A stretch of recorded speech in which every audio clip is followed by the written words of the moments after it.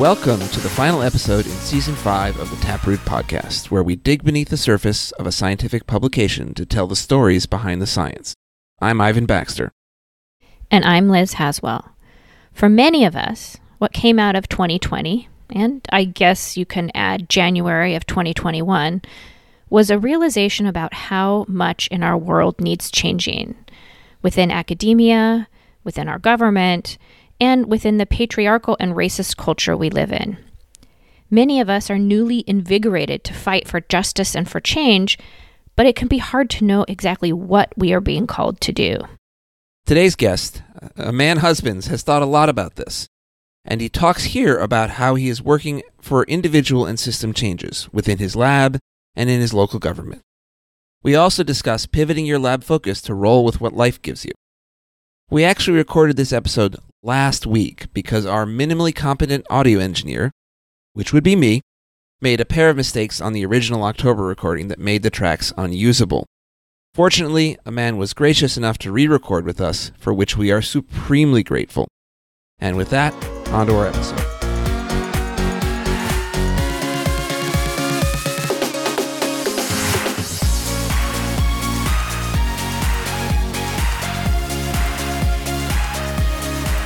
All right, today's guest is Aman Husbands.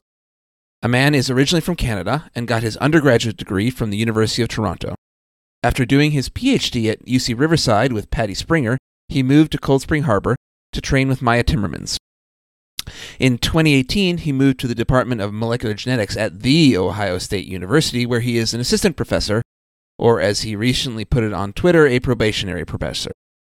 Aman's research group studies developmental patterning in leaves. Welcome to the Taproot, Aman. My pleasure. Thanks a lot for having me. We're so happy to have you here. So today's paper is titled Identifying Cancer-Relevant Mutations in the DLC START domain using Evolutionary and Structure Function Analyses. The first author is Holub, and this paper recently came out in the International Journal of Molecular Biosciences. So, Aman, you want to give us just a little short, brief, quick overview of the paper? Yeah, absolutely. Thanks a lot. So the goal of this paper was to basically identify residues that might contribute to the function of a tumor suppressor, which is called DLC1, or deleted in liver cancer 1. And so these DLC proteins function in a number of different cancers, and they suppress proliferation, invasion, and metastasis of tumors. And so they have this multi-domain structure, and as part of that structure, they have a START domain. The steroidogenic acute regulatory transfer domain. So we just call it START domain. And STARTs have these characteristic helix grip fold structures. And a common theme about them is that they bind hydrophobic ligands like sterols or fatty acids or carotenoids. So for the plant people, for some context, in plants, the ABA receptor, for example, is a START domain. So our long-term goal is to figure out how the START domain might regulate these DLCs. You know, it's basically like a built-in pocket that might be really well suited for drug targeting. That's our sort of long-term goal. But the specific goal of this paper was just to identify residues in that START domain that might in some way contribute to function. And so we did this basically using a combination of evolutionary and structure function analyses and this huge publicly available data set, which is called COSMIC, Catalog of Somatic Mutations in Cancer. And so COSMIC is basically like thousands of sequenced individual tumors from all these different tissue types. And basically we were looking to see whether we had any mutations that were piling up inside the START domain. And that might give you an indication of what might matter for function. And so we saw that there were mutations there, but there were no obvious kind of hotspots, right? Like no residue really jumped out at us as something that might be important. And so we figured maybe this is because mutations were accruing in these conserved residues that are really going to be spread out if you're looking at something at the primary amino acid level. So we collected 120 sequences, 46 different vertebrate species spanning 450 million years of evolution, and we do this really stringent multiple sequence alignment. And what we get is about 20% of those residues are really, really highly conserved. And then we see, in fact, that those mutations are indeed preferentially occurring actually in those conserved residues. And so we then did some structural modeling to see what these residues might be doing and, therefore what might be happening. And indeed, we see that they're forming lots and lots of interactions at that tertiary level and that mutations in COSMIC that we see might break those bonds, right? And maybe that's why you're basically seeing this overrepresentation in this database of cancer. And so these have been validated actually Previously, a couple of these mutations have been validated by other groups, so that also gives us, comfort that we're actually identifying, a nice high confidence set of residues to start working with. What do they do? Affect structure and partners, ligand binding, subcellular localization, and so on. So we now have basically a nice start on this project. Nice pun there. Well done. Thank you. So, right, I feel like you might have used that before. So you've got all these like candidate key residues, right, for vertebrate proteins. I didn't really introduce this, but your interest is in plant versions of these proteins. Yeah. So is there are a lot of those conserved in the plant lineage also? Yeah, I that's a good question. I had looked at that, and it's basically a yes and a no. So the conservation kind of falls off. So even if you look at vertebrates, which is 450 million years, you only have about 20% of these residues that are highly conserved, and it falls apart even more the further away in evolution you go. But there are, I think, really what it's about is forming that structure, that helix grip fold structure. It gives you this deep hydrophobic pocket that then lets you bind these ligands.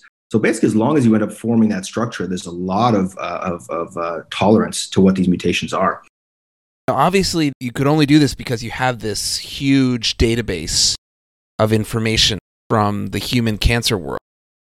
And I get the sense that just dwarfs the kind of information that is available to plant scientists. Was that a paradigm shift for you? Yeah, absolutely. To somehow benefit us as well. To come back to Liz's question, can we actually transfer some of that information, maybe clearly with a different question? I'm not trying to solve cancer in plants just yet. It's a good question. It requires a different way of thinking about things. We're very much, let's cross it and we'll go to the third generation and see what happens. But, the cancer people are not thinking like that at all. They're very much like at the level of the patient. What can you do right now? So it is a very different way of thinking about it. Can you maybe talk a little bit more about the ways in which doing this project enriched, or you see will enrich your research into the plant start domains? Right. Indeed, exactly. I mean, some of this is sort of funding, right? The idea that you need to access multiple revenue streams, which is what I could come to. But from a scientific standpoint, man, that's actually a hard question. How has this specific project enriched our plant stuff? Well, it's money. Honestly, a lot of this is money. Well, I mean, Aman, this all sounds like this paper is a great contribution to the literature and is going to lead into all kinds of interesting and new lines of research for you and maybe for other people in your field. But as I alluded to earlier, this working on cancer biology seems like it might be something new for you. Also, maybe doing bioinformatics seems like a little bit of a departure. So, how did you go from what your interests were earlier to developing this project, and actually how did you recruit lab members to do something like this? I was at Cold Spring Harbor for postdoc, so it's not just plants. It's many different. I went to talks on autism and cancer and neurobiology. So I've always had this interest in that, the science more broadly, right? From the perspective of model systems. But what I've always worked on is these HT zips, these class 3 homeodomain leucine zippers. So these have a homeodomain and then also a start domain. And then these really critical developmental regulators in plants that are involved in multiple different facets of plant development. And this idea proposed by Catherine Schrick in 2004 is that maybe these are sort of like animal nuclear receptors, right? Maybe their transcriptional activity is directly regulated by some lipophilic ligand. And I just, even when I was in Patty's lab as PhD, I was like, that is so interesting. And so I've always been sort of interested in it from that angle. But, maybe being at Cold Spring Harbor, I start to take a step back and think, how can this one domain, which is basically a little pocket, do all these really different things? So you could imagine that maybe it does the same thing in every protein, right? Homeodomain binds DNA, that's what it does. Right. But the start domains seem to have, not just different biological functions, but different regulatory mechanisms. Sometimes it's transferring lipids between membranes. It's modulating protein-protein interaction, or it's protein stability or stabilizing of proteins. So how can one domain do all these different things? I've just found that really sort of intellectually interesting. And then I come to OSU and I joined this grant writing group with mostly cancer biologists.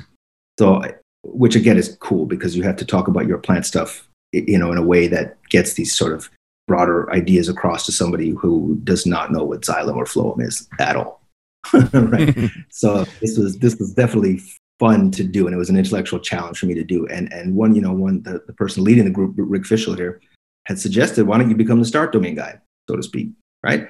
I'm interested in how this domain could regulate the transcriptional output of something, but I'm also super interested in how it could regulate other proteins like these DLCs, which are Rho GTPases. I mean, that is probably a different regulatory mechanism, but still with that same underlying idea that you would bind to a ligand and that sort of does something that gives you this control over things, which as a developmental biologist, that notion of integrating signals is very interesting.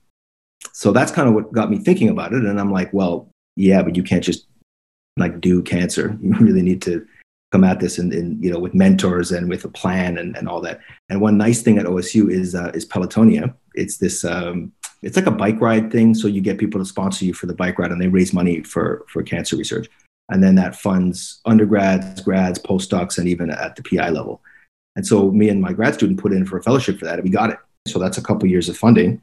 And as a new PI, you need to really, really not just write grants, but also, diversify those funding sources.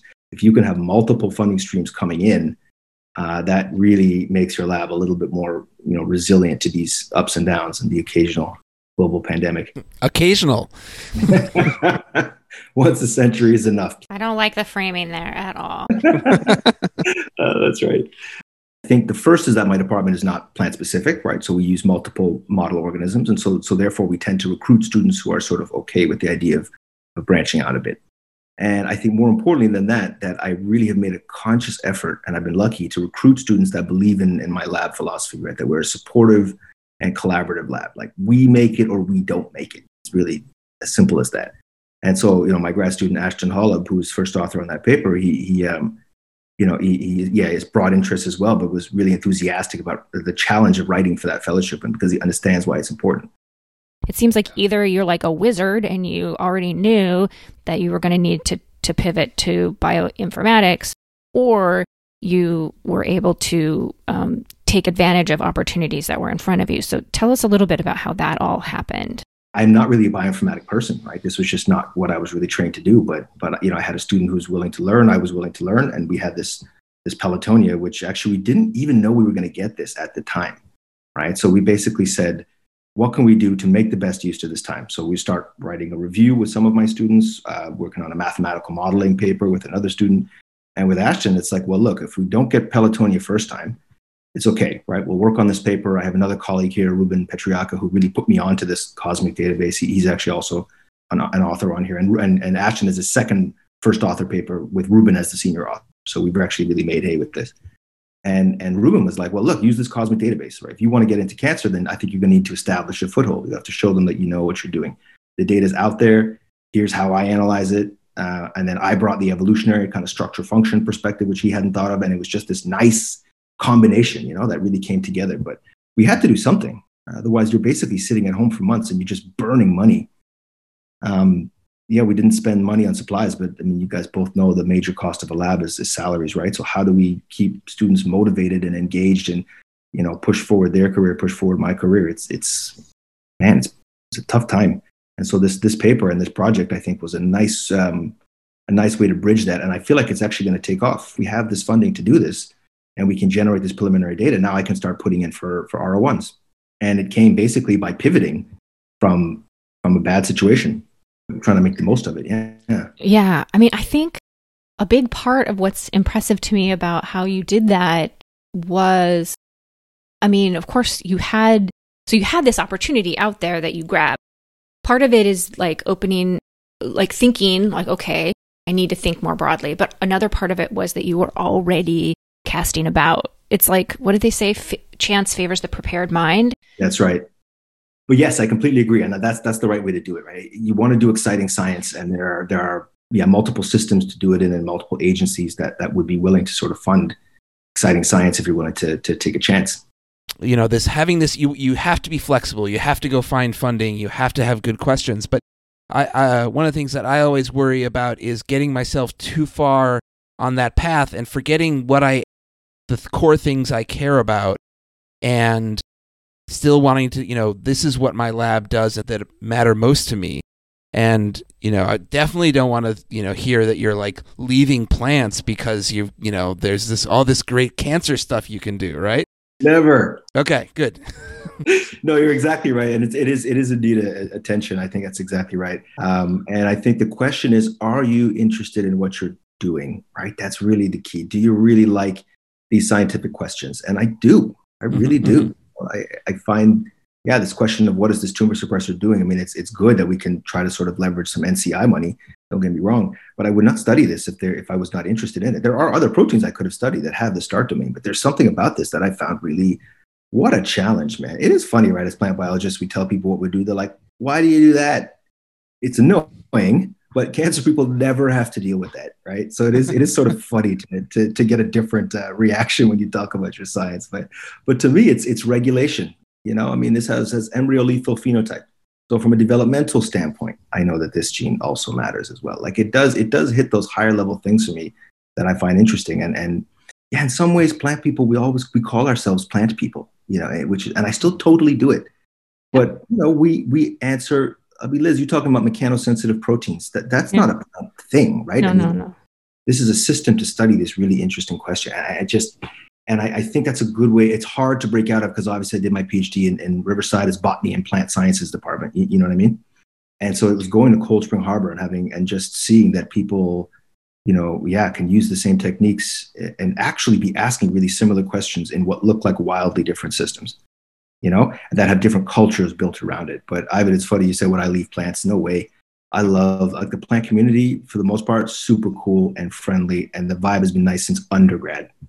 And I do not know that I would want to just go swim with the cancer sharks. Good Lord.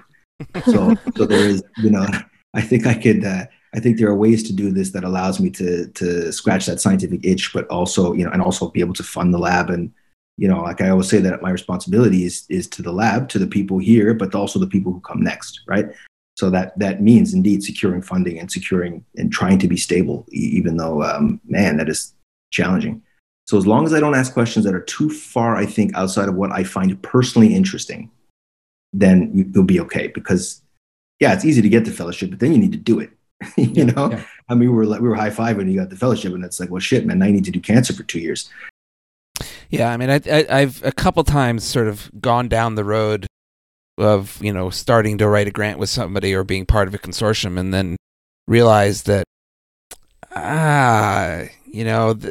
when I sit down and look at it, it's like I'm not actually excited to do that work, and I think I should probably back out. But it's hard because you want to be open to new ideas, and you need to be open to new ideas. You need to be able to explore that space. But it's I think that's exactly right. But you would also have that in the plant world too, right? There's a lot of plant projects. Oh, sure. No interest in doing, right? So indeed, it's so it's tuning what you do to what you enjoy doing. And I agree with you on learning new stuff. So I want to go back to this grant writing group because that seems that was really helpful for you. And there are also, I think, people who have goal setting groups and paper writing groups that have been really helpful for them. So tell us about this group and how it started and what it's about. Oh yeah, I cannot stress that enough, how valuable this has been. So it's basically new PIs, junior PIs, and there's someone here whose name is Rick Fischel. He's a single molecule person. This is how we first connected. I had done some single molecule work in postdoc, and he's obviously very successful. He's got multiple R01 grants in. And he said, all right, I'll teach you and a couple of your fellow colleagues, including Ruben, who I'd mentioned. I'll look at your grants. Send me your specific aims. We'll meet Friday, 4 p.m. and we'll go through it and we'll see about the changes. And it was just night and day. If you look at some of my earlier work, I was writing like Charles Darwin, these like paragraph long sentences, and none of it was clear. And, what are your objectives and all this. And it was just really nice to have multiple people, not just your peers, but somebody who is a successful grant getter to do this. And, NIH people also write their grants slightly differently than NSF. And so that was also, it was cool in a way, and it also kind of keeps you on a schedule. It is very easy to drift and start prioritizing other things because grant writing can be a slog sometimes. Just knowing like in a week or two, I'm up and I need to have something there, super valuable. I can't emphasize enough, and this is true for PI grants, for student fellowships, for postdoc fellowships, how valuable it is to have someone who is not in your group read your grants, because Totally. those are the people who are going to be in the panels that read your proposals or your grants, are people who are not in your field, basically. And we way too often tend to write for the people close in our field, and it's that getting somebody who's a little bit farther away to actually give you their perspective. Yeah, I think that's exactly right, and also to write simply as well. So imagine it's 9 p.m. and someone has to read your grant. They've already had a long day. Do you really want to piss them off, or do you want to just really clearly, cleanly say what you're trying to say? And you just do it. Yeah, just get right to the point. Plants are sessile. Done. I start everything with that. I use the word sessile as often as possible. Sessile is a no, and elucidate is a no. Those are my no's. How about interrogate? Do you use interrogate? Well, I will now. Yeah, and also please be sure to start every other sentence with interestingly.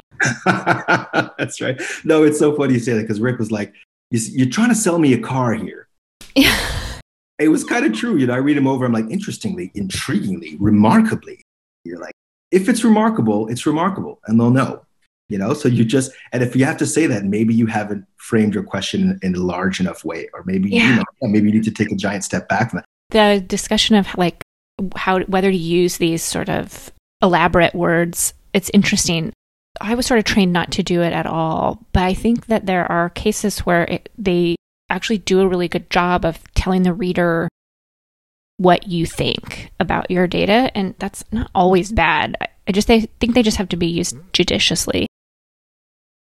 Can you talk a little bit more about how you deliberately create an atmosphere in your group, and how you were able to use that to keep everybody above water during especially the early stages of the pandemic, when everybody was really struggling to figure out what would happen next?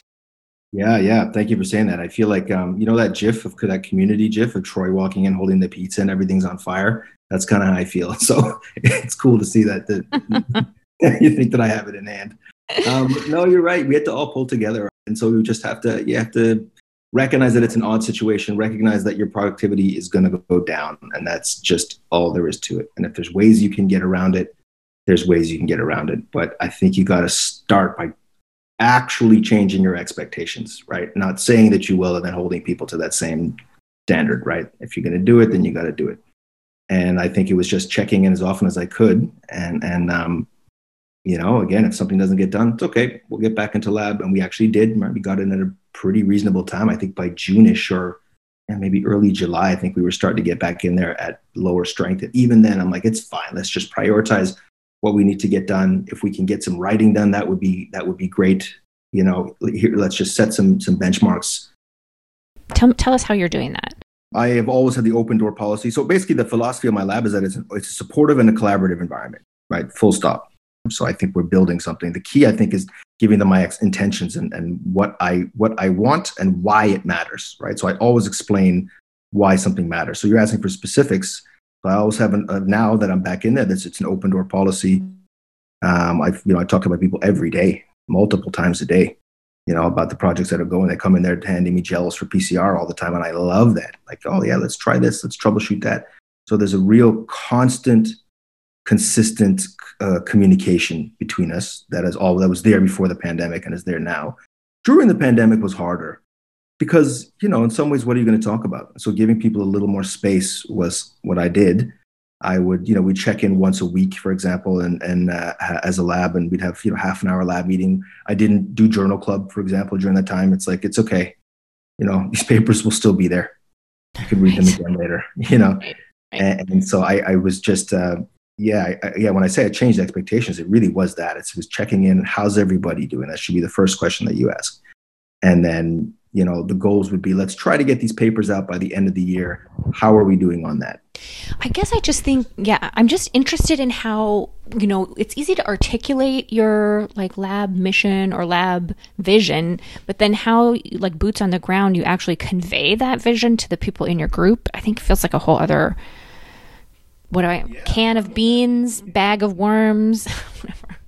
Yeah, intention. So always tell people why what the experiment is for, why it matters, right? Where does it fit in the larger goal? If you're pushing them, it's because I have a grant that I'd like to get out at this time, and this is the piece of preliminary data that I think is really going to support this. So there's buy-in, right? We are doing this together. Like, we make it or we don't make it, right? And if we can do this, if we can bring in money, then people don't have to TA. That allows you to now focus in on this. If we do this, we can now travel to go to a conference, right? So this has to be something where we are working together, right? Rather than you are working for me. And it just comes down to every single day, just talking to people. How's it going? What's are you running into any specific problems that I could help? Open door policy, multiple meetings per day, basically. And if I need to work from home, I'll work from home. But I try to actually minimize that. I try to sort of be physically present, because if you're there, it sort of follows from you a little bit. So don't say something. You need to actually do it. Otherwise, they'll call you on bullshit. It's interesting because, I really haven't gone in at all, basically, and have turned my office into a space for people to take a break with walls where they can take off their mask and, have some computer time so that they can space out more. We tried a little bit meeting people outside when the weather was nice, but it's currently 10 degrees Fahrenheit, and I'm not going to have an outdoor meeting right now. So it really is all over Zoom in my lab. Yeah, Zoom is not the best. I know. It's such a barrier. If that was the only way of meeting people, which is how it was in the pandemic, you really feel separate from them. There's just no substitute for actually going to lab and seeing them there. People are working, we're socially distanced and all that, and everyone has masks, but it is a big difference. You feel like you're actually part of that same group again, which is the hardest part of all this. You feel like you're almost working for what? Like, where's the end? What's the point of this? And unless you clearly articulate where you're going, it's very easy to just kind of lose motivation. You were just referring to the ways in which sort of being a new PI, and then you add onto that the pandemic. But then something we haven't really talked about is what happened over the summer with protests and racial reckoning regarding police brutality against people of color. And I feel like that probably also added to your, synergized with your other stresses. You want to tell us a little bit about what you think about all of that and how you managed that as well? Oh yeah, I listened to the recent podcast with Thelma Mazima. She just did a fantastic job articulating that. I think it's exactly right. Everything just sort of compounds on you, and this, in some ways, you're glad that there's this energy out there and that something might actually, change. And then in other ways, it's really demoralizing. It's a symptom of the society that's really kind of sick right now. Not just pandemic wise. I mean, there's really something fundamentally wrong, and I do really think about that. Right. And like, how can I make a contribution? What can I do? And increasingly, I think, these are systemic problems, and systemic problems require systemic solutions. Right. In some ways, it is unfair. It's almost unethical to ask individuals to fix these problems. Right. I think that is actually a conscious strategy of many of these institutions. And I say 100%. Yeah, police, universities, electoral politics people, whatever. The goal is to atomize you and to basically say you are individually responsible for these things. So in a way, I think the solutions need to come from things like labor movements and from organizing, from that way of thinking about us as a group with a specific demand that we would like to do and like to solve, right? So those systemic problems, I think, are going to require, indeed, banding together and coming down, to systemic solutions rather than at that individual level.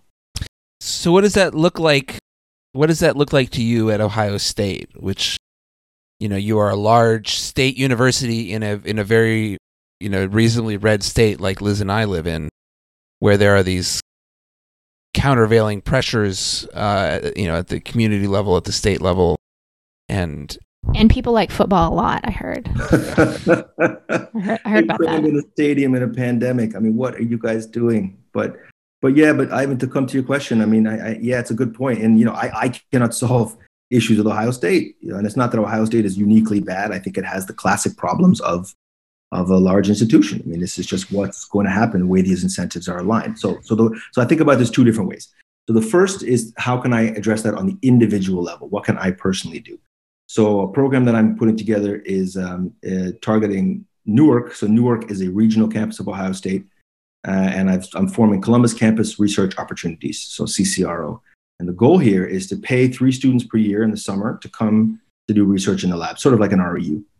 And they will get housing, they'll get paid, so this improves their material conditions. You don't have to make the choice between doing research and putting food on your table. And then they'll join up as part of this consortium, which is this group of other summer programs, and we're all banding together basically. So there'll be over 100 students that would then, eat together, live in the same place, and put on a joint research symposium at the end, and poster sessions and all this. So it basically gives these kids, and I'm targeting primarily black students, this opportunity to come to main campus and do that R01 level research and tap into this large community of like-minded undergraduates, right? So that is one way that I can fix or help address needs of let's say 3 to 9 individuals. Okay, so that's individual level. The second is that systemic question, and it's a really much harder one. And I think if you see my Twitter, you'll see. I guess the what I've chosen is defunding the police. That to me feels like a very concrete goal that I would like to work towards. Right? This is I was shocked that more than 1/3 of the budget of these major cities goes to police. Add that to fire, it's over 50%. And that money, and they're being asked to do a lot that they're not supposed to do. So if a lot of that money goes towards funding people, like mental health experts, so you don't shoot somebody who's having a mental health episode. Guy with gun is not the solution for many, many things, right? And this notion of crime will go up and the police solve all these things. They actually don't. They do not solve a lot of these things. So we're spending so much money, and I think we're not getting very much back, and we're damaging trust in the community. So for me, defunding the police is a concrete goal that we could work to. And it's ironic, actually, that given that I'm pro-union, it's a bitter irony that they have such a strong union, right? It's almost evidence in a way that a good union can actually really protect its members. I just wish they would use it for good. So what I've done then is I've put in my application for Columbus Civilian Review Board. So my colleague Zaki Tabri put me onto that. He's a professor in EEOB department. So I'm hoping that they choose me for that. Over 200 people actually put in their application. So there seems to be a real hunger to actually have more police oversight. And we'll see if that actually translates into something. But on my application, I was very clear. I also said, I think that, until we really address the enormous power that police unions have, I don't see us resolving that, right? This is a systemic problem for a reason. So it's just wealth getting extracted and then concentrated into regions over and over and over again. And then a lot of people are in a bad way. And so I cannot fix that, obviously, but I'm hoping that this is one specific area that I think is particularly egregious, and that maybe there's a way I can make a systemic contribution. And then we couple that to the science, to the research side of things. That's where I can maybe make an impact as an individual. I love your perspective on, this idea that we need to be thinking systemically rather than individually. So I want to loop that back to everything you were just discussing about how you lead your lab. So when you lead a lab, that's a place where an individual actually has a great amount of power. And so I wondered if there were ways you were talking to your lab members about racism and about anti-racism, or if you have sidestepped that, like how have you handled that? I always tell people, a culture is going to develop in your lab one way or the other. The question is, do you want to have an active role in shaping that culture? It's going to happen. And so for me, it comes down to that supportive, collaborative idea that you help everybody, that we all help each other. And I think if people really buy into that, it is these sorts of problems don't emerge as often, I would say. Do I talk specifically about these issues? I never censor myself. I would say it that way. I haven't done things like we're having a lab meeting to talk about these issues directly, and everybody needs to prepare this, and this, and come to me with that. I think it's more sort of organic discussions about it as it emerges, right? I never feel the need to censor myself or anything like that. It's a good question. Maybe I should actually start to think about, are there more direct interventions that I could do? Yeah, we had one lab meeting to discuss basically anti-racism work that we could do as scientists. It was only one, though. I know other friends have sort of regular tea hours where issues of racism in science are discussed on the regular. Yeah. So there's obviously a range of ways to approach it. Ivan, have you done anything deliberate? The day in June, the scholars strike Right. I encouraged everyone to take said I was taking a day of reflection and encouraged everyone, and had several follow-up meetings with people where we talked about what we had read, but not as a whole group. Yeah. Going back to what a man said about Zoom being really hard, this is one of those things where I don't feel like we have had really deep discussions about anything as a group over Zoom. Some of the science discussions have not, it's really hard. I do feel like we can have smaller 1, 2, 3 person conversations over Zoom and still really get into something, but it's not organic. You're totally right. It's a terrible format. It's a terrible format to build those quick back and forths. It becomes about structuring some points that you need to get across if you can. And these things will cross my desk, and I'll always bring it up, and it just kind of comes up because somebody's there. I'm like, can you believe this shit? And then, a discussion sort of starts from there. And yeah, it's very present in my lab, I think, because I am very hyper aware of it, right? And I'm not going to censor myself. Other people will be aware of it too. But yeah, no, I feel you on Zoom. I don't know that that's the best way to do it. It might also breed resentment that you're being forced to sort of talk about this rather than seeing how it affects somebody else and then changing your behavior accordingly, Yeah. We do a lot of talk on Slack, actually. We do a lot more messaging now than we ever did. And I feel like that's a way we're communicating a lot. Us too, totally. I love Slack, actually. Yeah, I think this sort of, I think the one theme that's running through this whole conversation is almost like this individual determination and like really evaluating this is a very Baranda thing, right? Like determining what your mission is and then what parts of everything that's being asked of you you can, but also you want and feel is part of your personal mission to do, right? Like I feel like that's sort of the theme that's going through this whole conversation, whether it's about answering scientific questions or leading your group or, really trying to change academic science or policing in your community for the better.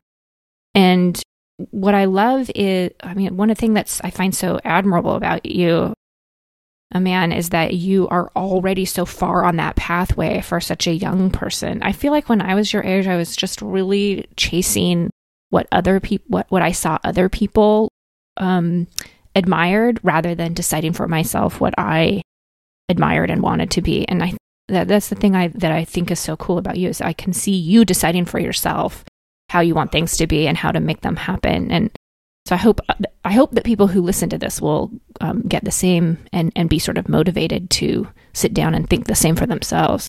I appreciate that. Thank you so much. That's really nice to say. All right. Well, I think that sounds like a great place to leave it. Aman, thank you so much. If people want to get a hold of you, what's the best way for them to do that?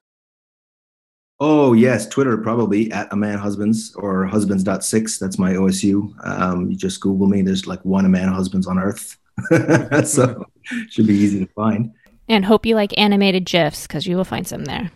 Me versus Justin Wally is going to be always some of the best GIF games. But thank you so much for the invitation to speak. It's been really nice. I really love the series and been super fun this year. It's been a really good one. Yeah. It's been our pleasure. And Liz, how can people reach you? Twitter is also my game. You can find me there at @ehaswell. And you can reach me at Baxter Twee, that's TWI, and you can reach the podcast at Taproot Podcast. And Aman, thank you again, and we wish you the best of luck as you continue your awesome progress. Thank you. Thanks to both.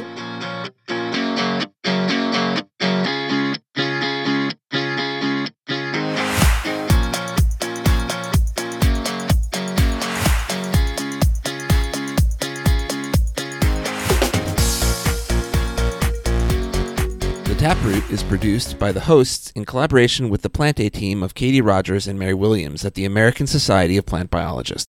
Joe Stormer provides our transcripts. We are going to take a break now and aim to get back to a new season this summer. If this is the first season you're listening, we urge you to check out our back catalog on your podcast player of choice. Thank you for listening to this season. Stay safe, and we'll get back to more stories behind the science soon.